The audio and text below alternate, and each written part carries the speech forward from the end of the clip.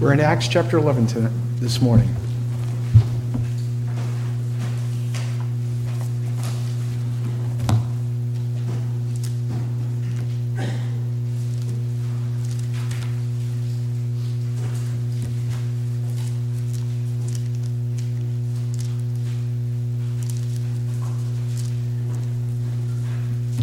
I'll take verses 1 through 18.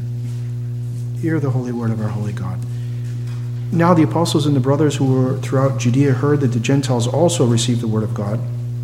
And when Peter came to Jerusalem, those who were circumcised took issue with him, saying, "You went to uncircumcised men and you ate with them." But Peter began speaking, proceeding to explain to them in orderly sequence, saying, "I was in the city of Joppa praying, and in a trance I saw a vision, an object coming down like a great sheet lowered by four corners from the sky, and came right down to me. And when I fixed my gaze on it and was observing it, I saw the four-footed animals of the earth, the wild beasts, the crawling creatures, and the birds of the air. I heard a voice saying to me, 'Get up, Peter, kill and eat.' But I said, 'By no means, Lord, for nothing unholy or unclean has ever entered my mouth.' But a voice from heaven answered a second time, 'What God has cleansed, no longer consider unholy.' This happened 3 times, and everything was drawn back into the sky. And behold, at that moment 3 men appeared in the house in which I was staying, and having been sent to me from Caesarea, the Spirit told me to go with them without misgivings. These 6 brothers also went with me, and we entered the man's house. He reported to us how he had seen the angel standing in his house, saying, 'Send to Joppa and have Simon, who's called Peter, brought here. And he will speak words to you, by which you will be saved, you and all your household.' And as I began to speak, the Holy Spirit fell upon them, just as he did upon us at the beginning.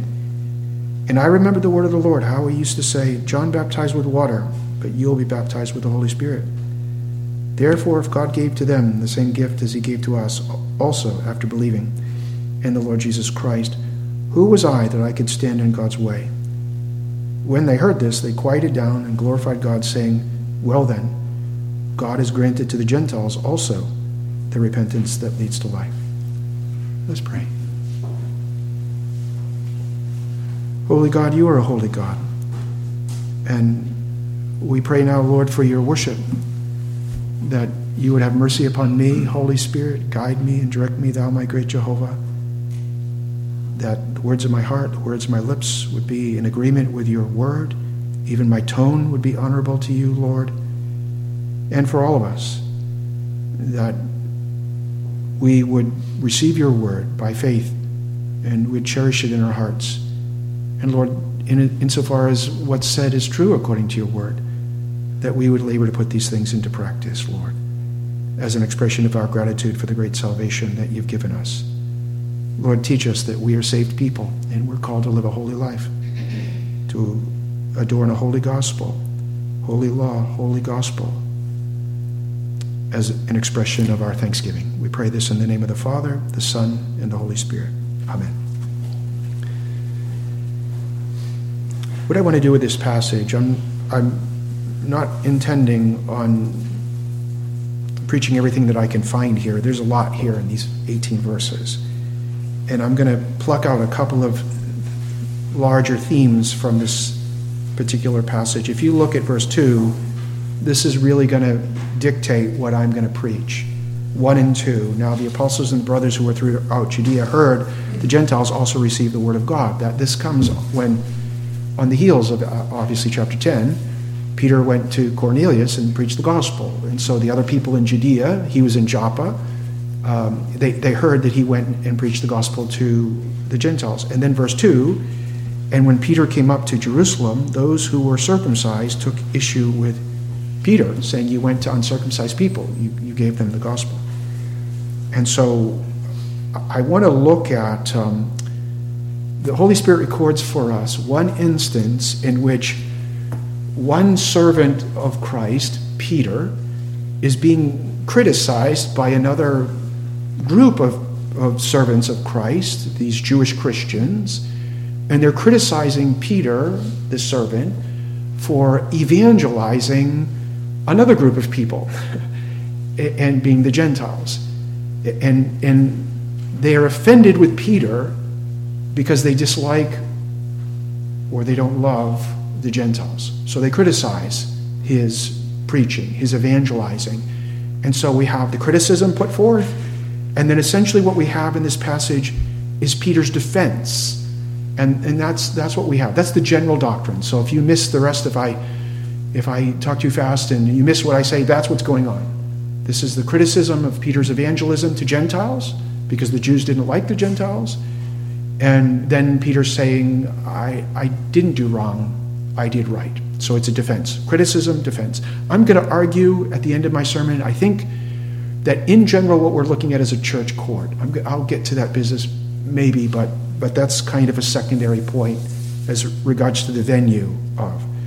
Now, let me give us a general definition of evangelism, and forgive me if some of this is just so simple, but I think it's necessary to start with, since this is a defense of evangelism. Let's get at at least what I think evangelism is. Evangelism is the giving out of the good news. It's declaring in some way the good news of Jesus Christ. Jesus, the Greek word, the root word is evangel. So Jesus is the evangel. He's the good news. It's the angels at the Annunciation. We have good news of great joy for all the people. Remember that? For all the people, not just the Jews, but for the Gentiles. Jesus is the good news. And the good news of Jesus is that he is the answer for our bad news. The bad news is we've all sinned and fallen short of the glory of God, all of us. That's the bad news. And the bad news is the wages of every sin is death, even eternal separation from God. That's the bad news. And the good news answers that. So Jesus is the Lamb of God who takes away the sins of the world. He's that sin atoner, God reconciler, peace bringer, all of those things. So that's the good news. And so evangelism is the public, it's the giving of away of that information we saw in our text. And he will speak words to you by which you and your whole household will be saved. So evangelism is the words about Jesus. Jesus' person, Jesus' work, particularly his atoning of sins, substitutionary sacrifice. And the way that evangelism is done primarily, I suppose you could do it in sign language, and I'm not being cute, but it's either verbally or in writing. It's the giving out of the content of the gospel about Christ as Savior of sinners, and that we're being called to repent of our sins and believe upon Christ, and then we'll be saved. So ordinarily or mainly, evangelism is done orally or vocally. You're preaching or teaching or speaking. In this case, he had gone to a home. If you were a teacher of anything, but particularly if you're a teacher of Bible things, the venues do dictate how you teach. They do shape how you interact, how you disseminate the gospel. I had the privilege of ministering at a funeral Friday, maybe 20 people, and we were in a portico. There was no lectern, and there were 20 seats under a little tent. Well, it's much different than this. And then if I could change the venue to your kitchen table, you can evangelize, but it changes with the venue. Not the content, but the manner, I would argue. So it's the giving out, it's the preaching. But also, you can, in writing, you can evangelize in writing. If there are places that you can't go, you can evangelize in writing, obviously. Because let me give us two passages that summarize the content of evangelism. This is when we are evangelizing, this is the content. So not all truths in the Bible are necessarily evangelizing. All truths in the Bible are good, and I don't think all truths in the Bible are necessarily to give it to all people at all times, but that's another time. But all truth in the Bible is not the same thing as evangelizing. Evangelizing is a specific content, and I'm going to read two passages which I think get at that. John chapter 3, this is classic. Everyone raised in any kind of church, you know this. John 3:14. As Moses lifted up the serpent in the wilderness, even so must the Son of Man be lifted up, so that whoever believes in him will have eternal life. For God so loved the world that he gave his only begotten Son, that whoever believes in him shall not perish, but have eternal life. For God did not send the Son into the world to judge the world, but that the world might be saved through him. He who believes in him, Christ, is not judged, but he who does not believe has been judged already, because he has not believed in the name of the only begotten Son of God. So those truths are, God in the flesh has come to pay for our sins, and he's been given to us as that sin atoner. And what moved the Father to do this, and the Son and the Spirit, is love. And the kind of people that God loves are people like us. The Bible says, maybe for a good man, some of us would die. I think I would die for my wife. I think I would die for my children and my grandsons. I think I would. I would be afraid to die, but I think I would. Would I die for the homeless person who's a drug addict on the street? No, I wouldn't. I can't make the comparison, because I don't think the comparison between me and the homeless drug addict on the street is great enough from God to us, right? We're infinitely less than the drug addict on the street. Worse. And God loves that kind of people. And he sends the Son, and the Son is sent. Second passage I want to read, to get at the business of evangelism, the giving away of this business, is Jesus in Matthew chapter 11. I love this one. I could ask people, is anyone in this room weary? Is anyone tired? I'm 58, and there are many occasions in life where I keep telling my wife, I've been telling her this since September, I just want to take a break. I need to catch my breath. If I could catch my breath, vocationally, physically, filially, if I could catch my breath. The problem is there's no secret day that you all don't have that I have to catch my breath, right? If anybody here is weary, you are just, can I take a break where I go to my happy place? This is the giving of the good news. Matthew 11, Jesus says this. I love this. All things have been handed over to me by my Father, and no one knows the Son except the Father, nor does anyone know the Father except the Son, and anyone to whom the Son wills to reveal him. I know we're Calvinists. This is the sovereignty of God. Even the Arminian usually is an inconsistent Calvinist. Everybody that believes the Bible believes this. Anyone to whom the Son wills him. Now look at what he says next. This is evangelism. Come to me. I know that in Greek. I'm not good at Greek, but I know that one. That's a duote. That's a command. Come to me, come to me, come to me. Come to me who? The good ones, the great ones, come to me. Look at the invitation. All who are weary and heavy laden with our sin, who are weary of our sin. And what does Jesus say? This is the Jeremiah. And I'll give you rest. Not my teachings will give you rest, I will give you rest. I will give you rest. Take my yoke upon you. Learn from me, for I am gentle and humble in heart. Oh boy. So when we are evangelizing, if we're evangelizing, we're giving away the information of Jesus, his person, his work. We're giving away the one who is gentle and humble in heart. Imagine evangelizing like this. You rotten sinners, you're all going to hell.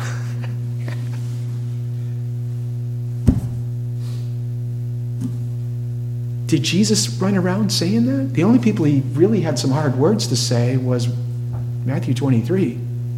Woe unto you, you Pharisees.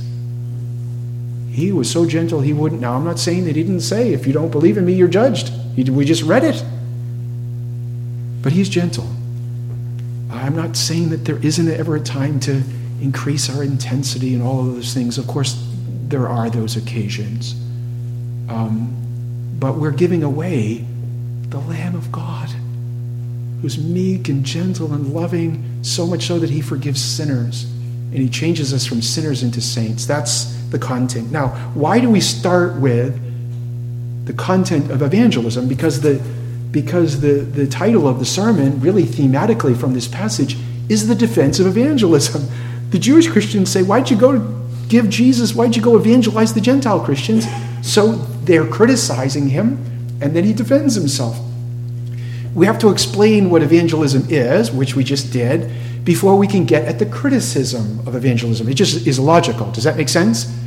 So we actually have to see what Peter does before we can get to why they criticize and what they're critical about. And so now we'll look at, from the definition of evangelism, we just move logically to the actual practice. This is what gets Peter in hot water. It's not theory evangelism. It's actually actual evangelism.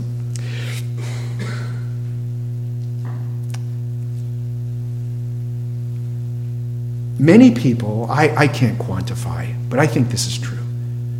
Many people hold to orthodox or right views about what we just talked about, evangelism, whether it's to missions or whatever, just evangelism, giving out John 3:16 essentially. They hold to a theory view of that, and they could even take a test, and they have orthodox views, or at least they say they have orthodox views. In other words, they say something, yes, I know the Bible says that. I can quote John 3. I can quote Matthew 11. I believe that. And they hold it here. But I'm calling it theory evangelism. It's different than theory plus practice evangelism. It's the practice evangelism that gets Peter, the servant of Jesus, in hot water, not the theory. Beloved, theory evangelism, if it stays theory evangelism only, just conceptual, you just agree with right things, it never moves to opening the mouth or saying, it doesn't bring anyone to Jesus Christ. No one knows of their sins rightly. No one comes to Jesus Christ savingly with theory evangelism. No one. So if a person says, yes, in theory, I believe. Okay, when it's 19 degrees out, which it every once in a while in Florida gets 19, at least here, and your heater quits, what I'm going to do is I'm going to come to your house and I'm going to give you a painting of a fireplace.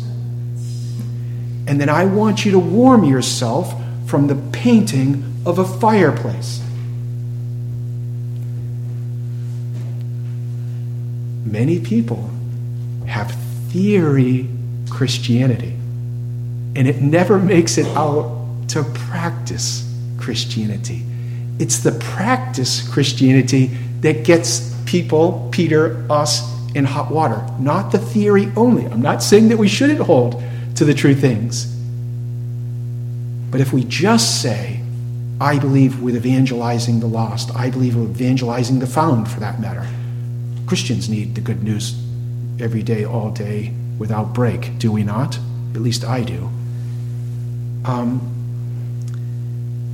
What does Jesus say about theory Christianity without practice Christianity?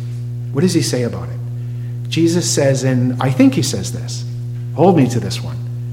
Why do you call me Lord, Lord, and what? Finish the next sentence. And do not do what I say. That's Luke 6. Jesus says, if you love me, if, aeon, I know that one, if you love me, what? Keep my commandments. So flip that around. Jesus, I love you so much, I can't even take it. But I'm not going to obey your commandments. That's theory Christianity. That's theory Christianity. Many people, we're just looking conceptually, it's what's being taught, why he's getting criticized. Go to all the nations. I went to the nations. I'm mad at you for going to the nations. We agree with Jesus in Matthew 28, 18 through 22, only in theory. It's the practice that gets him into a pickle. Many professing Christians have theory faith Protestants. I was a Catholic and now I'm a Protestant. Theory Protestants, sola scriptura. Did I tell you I believe sola scriptura? I can't even believe it. I believe it so much. But they never read the Bible. Like if I take out a stopwatch and I look at your week, that hand is not moving. That's theory belief in the Bible. And what about prayer? Power in the prayer. Power in prayer. Amen. Amen. I don't want to wave this too much because I'll get fired. But then I get out the stopwatch. How much did you pray? That's theory Christianity. Jesus says, why do you call me Lord, Lord, and don't do If you love me, I promise I'm not a neo-legalist or a neo-nomian or anything like that. Save it. Save it. This is Christ says this. We prove what we are, what we believe, our theory, by what comes out of us. Jesus, James, the half-brother of Jesus, says, faith without works is what? Dead faith. And what gets Peter into a pickle is living faith. Jesus says, go to the nations, and he did it. And he's getting criticized for doing it. And I will say this as regards to the practice of evangelism and then his being criticized for evangelizing. There are a couple of reasons why Christians hold to theory Christianity without practice Christianity. And they both refer to the flesh, but the first one is when Jesus says, go tell the nations, and we say, yes, interesting. Yeah, I completely agree with that. I have no intention of telling anybody about Jesus, but I totally agree with that. The first reason why we'd have theory and not practice evangelism is we have a greater love than Jesus. There's something we love more than Jesus Christ. I know we sing that song, or at least Baptists sing this song, I'd rather have Jesus than silver and gold. When we are not willing to obey the word of Jesus on something so basic as this, it's a sin, and we have to say why. And the first reason that I will look at is there's a greater love. We're obeying a greater love. And the greater, this is in Matthew chapter 6. And the one that we love is ourself, is our flesh. And so we simply won't. And the second reason, which is related to this, and I think more specifically applied, one of the reasons why Christians hold to theory-only Christianity and they're afraid to do practice Christianity is they think if they put into practice what Jesus says, that will put them at odds with other people. That will get them criticized. Now, beloved, I'm going to say something. That's exactly right. You're spot on. Jesus says you have to do what to your enemies? What? I think he says you have to love them. Love your enemies.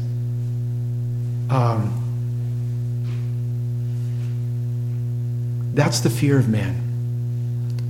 The fear of man says, I will not say and do what Jesus says say and do, because if I do, I'll be opposed. I won't be loved. I won't be esteemed. I'll be thought of a fool. And in this instance, he's being criticized. And what is criticism? What is it? It's words. It's at its core, it's words. And we think, as Christian men, we're men. Let me just talk to all the men. I used to think I was a manly man, and then I hit 44, and I found out that I'm just like a panty waist who's broken and ready to go to heaven at any moment. If you think you're a manly man, let me just put you in a crucible long enough, and I'm going to watch you cry, and I'll cry with you. But when we think we're manly men, this is what we think.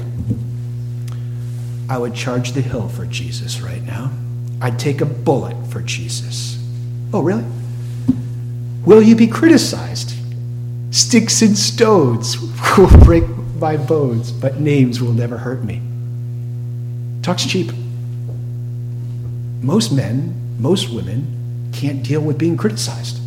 I'm out. Wait a minute, I didn't even punch you. I didn't even shoot you. I didn't chop off your head. I didn't pull a Hebrews chapter 11 yet. You're not in goat skins. I thought you were Vince Lombardi. Oh, wow. You can't deal with being criticized. So part of what's going on is the flesh in the professing Christian person says, if I do what Jesus says, I will be criticized. Beloved, that's exactly right. You will. And this is application of what's going on here. Doers of the word of Jesus will be criticized. You can take that to the bank. If you say you believe in Jesus and you want to follow him, you are going to be criticized. Guaranteed. By people you love, by people you don't love, you're going to be criticized.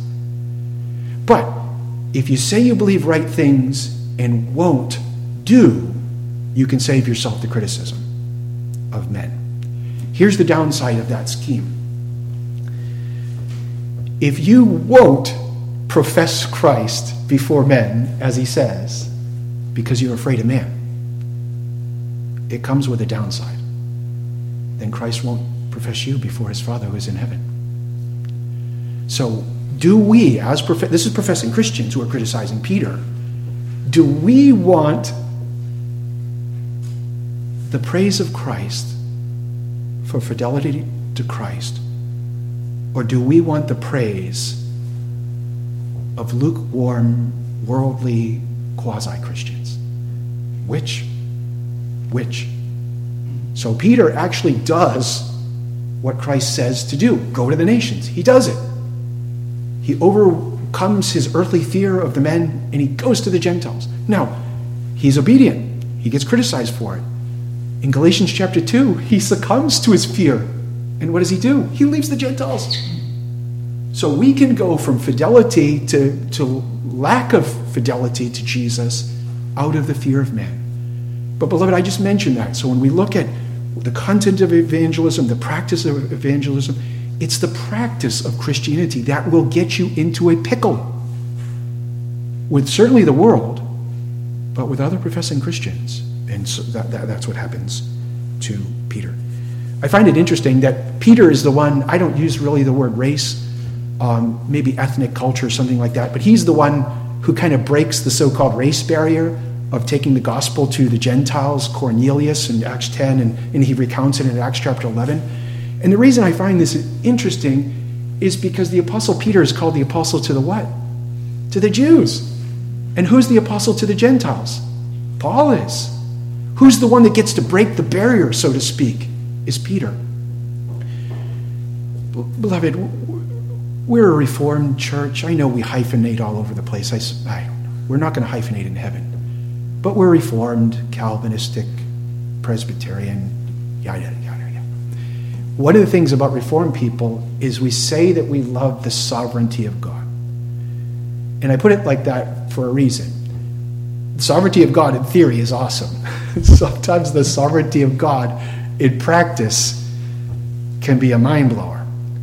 And what the sovereignty of God means is he's the providential governor of all of his creatures and all their actions. And so when we're looking at this, we have the apostle to the Jews is given the privilege of being the one to bring the gospel to the Gentiles. How does this work? Think of the sovereignty of God as regards to the business of evangelism, even being Christ's servant. When we say God is sovereign, that means sovereign. This is Christ's church. He's the king. We are always the servants. God may say, send Peter. Primarily, you're going to go to the Jews. But you know what? I have this one trip that I want you to make for one family, and I'm going to have you preach one sermon and then back to the Jews. And then Peter, Paul, I'm going to send you over here, and you're going to be busy over there. Beloved, if we can get that idea of Christ as king, master, us as servants, servants, right? We would do way better in this. Peter is a believer in Jesus, preaching Jesus to the Gentiles like Jesus told him to do. And these Jewish Christians in Judea are criticizing him for doing what Jesus told him to do, in part because they forget themselves. These Jewish believers in Jerusalem are saying, hey, why'd you do that? Well, Jesus told me to do. What's my point? We as Christ people, Peter as Christ's servant, belong to Jesus. Jesus called him. Jesus commissioned him. Jesus sent him out. He stands or he falls before, say it, Jesus. James talks about in James chapter 4, I think, maybe 2, I forget. We're all good at this. We judge the stuffing out of everyone. We do. And the Bible says, be careful about judging another man's servant, right? Because that man doesn't belong to you, or that woman doesn't belong to you. He belongs to Christ. And Peter, as the preacher, he stands or falls before Jesus.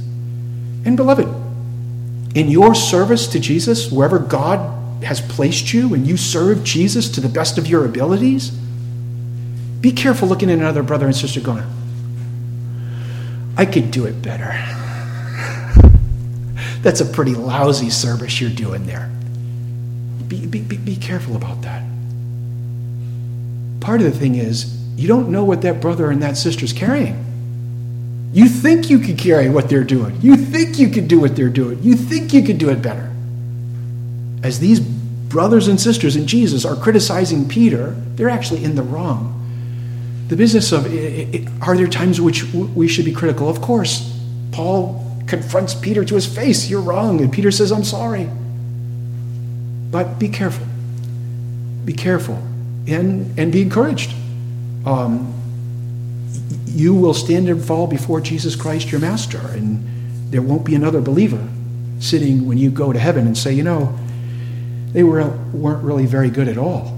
No, they're going to be behind you in line. And if they're believers, they're going to hear, well done, like you. Couple of presuppositions. So we have the practice, the definition of evangelism, the practice of evangelism. The presuppositions of evangelism are that Jesus Christ is God come in the flesh, and that by belief in him we're saved. And Jesus has called this Jew, Peter, and Paul for that matter, Jews, and he said, I'm the Messiah of Israel. I'm the Savior. I am the promised one, from Genesis 12 and 15 and 17 and 28. And in Abraham's seed, all the families of the earth will be blessed. And why am I bringing up this? As Peter's out preaching Jesus as the Savior for Jews and Gentiles, does he think he's being an innovator? Does Peter think, I'm coming up with my own religion? This is oftentimes leveled against Paul. So modern so-called scholars, which means unbeliever, they say that Paul came up with his own new religion about Jesus. Beloved, that's not true.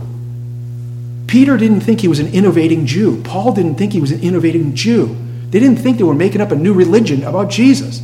They thought, here's the promised one.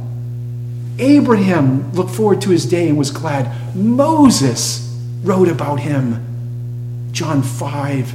Jesus, as all the prophets taught me. They thought they had found the one written about in the Bible, and they did. Now here is the application to this. Imagine you find out the truth about Jesus. That Christ is the Savior. He's Emmanuel. And through faith in him, you reunited with the Godhead. You believe that. You find out the truth. But you live among a whole mass of people that think that's a lie. What are they going to think about you? That might be your own mom, your own dad, your own husband, your own wife, your own kids, your own folks. You think Jesus is the way, the truth, and the life? No one comes to the Father but through him? You think he's the Lamb of God who takes away the sins of the world? Yes. And if you live among a people that say, no, that's not the gospel, they think you're a liar. People that believe the lie think that the truth is the lie. Right? That's Isaiah. That's Romans chapter 1, 18 to the end. So, Peter's not the innovator.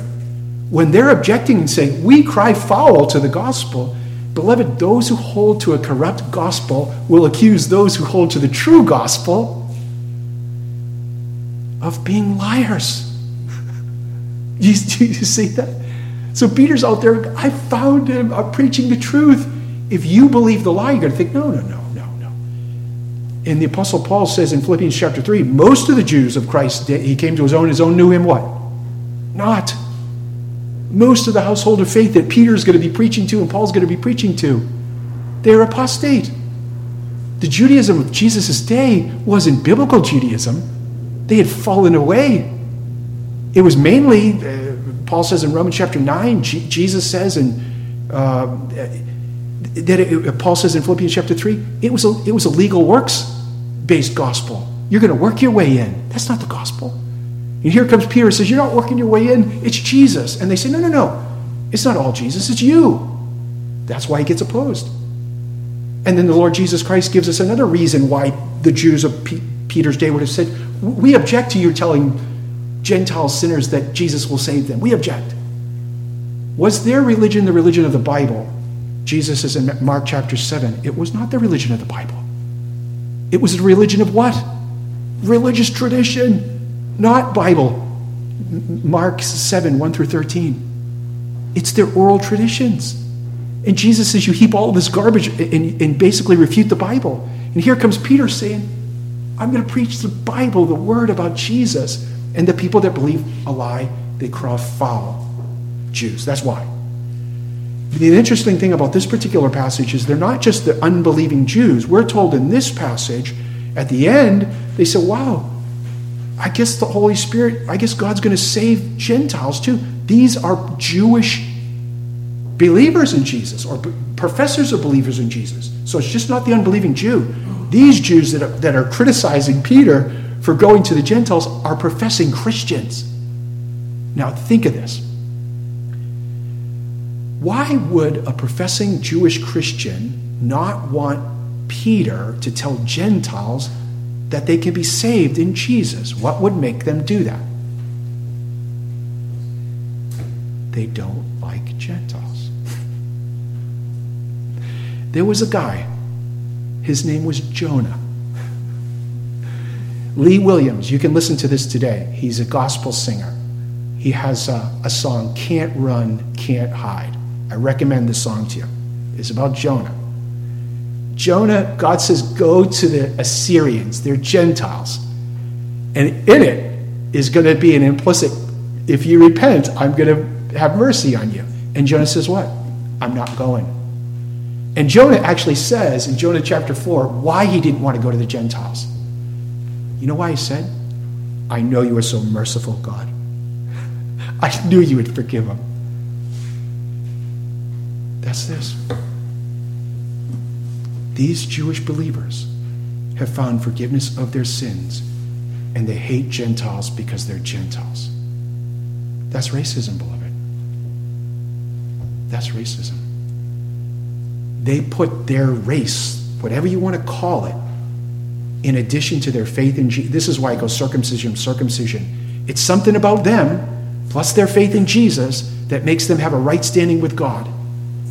Beloved, that's obnoxious. That is obnoxious. It's nothing about us plus Jesus. It's Jesus that takes Jewish sinners and makes them clean.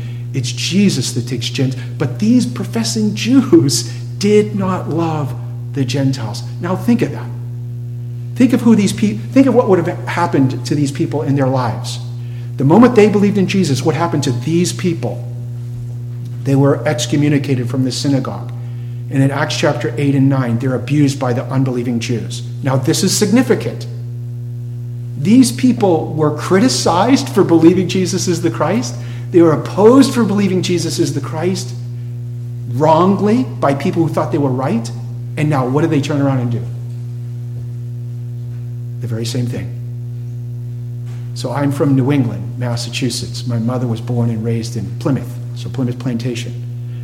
What were some things that our religious forefathers did, fleeing from persecution when they came over here to worship the Lord Jesus?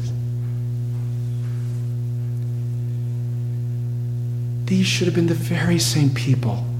They suffered criticism. They suffered oppression for Christ's sake.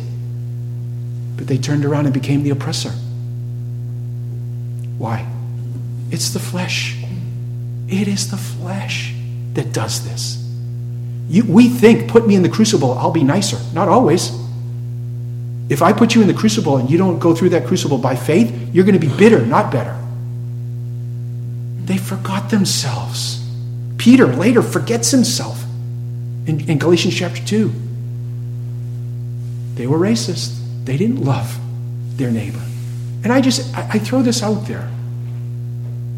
Are there people out there, kinds of people that are so offensive to you, sinners, that you would be offended if they would be converted in Christ and God calls them your family. Family. You have to eat with them. Would you be offended? They were. And then look at Peter. They criticize him. Look at his defense. He gives it in an orderly way. And I want to show something about Peter. I don't want to go too long, but I don't want to miss this. Peter, the church of my youth, does he act like the Pope? Does he like zap them? Remember a Beckett, the movie of Beckett, when a Beckett had power, said, don't touch me or I'm going to kill you. Did he do it that way? No. He answers calmly and orderly.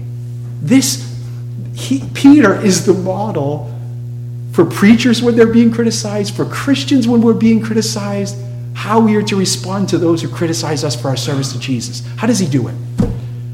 Yeah. No. With calmness, with sweetness of speech. How are we to answer back to our critics? With love, with grace, with wisdom. With people that are arguing against us, we should not argue against them. This is just a practical application of this. This is a man who says, I love Christ and I want to tell others about Christ, but he's governed by the love of Christ. So he responds not to his critics, you and the horse you rode in on. He is gentle to them and loving and kind and gracious. And then I'll just say in summary, he says, the reason I did what I did, 4 things. God told me to do it. The Holy Spirit told me to do it. The angel from God told Cornelius I was coming. And that God, the Holy Spirit, just like Pentecost, just like John said, the Holy Spirit would pour out upon us. God did it after they believed. Remember Pentecost, Peter's quoting Joel 2. God says, I will pour out my Spirit upon all what? Mankind. All mankind. And everyone who believes upon the name of the Lord Jesus. Go, everyone. Will be what?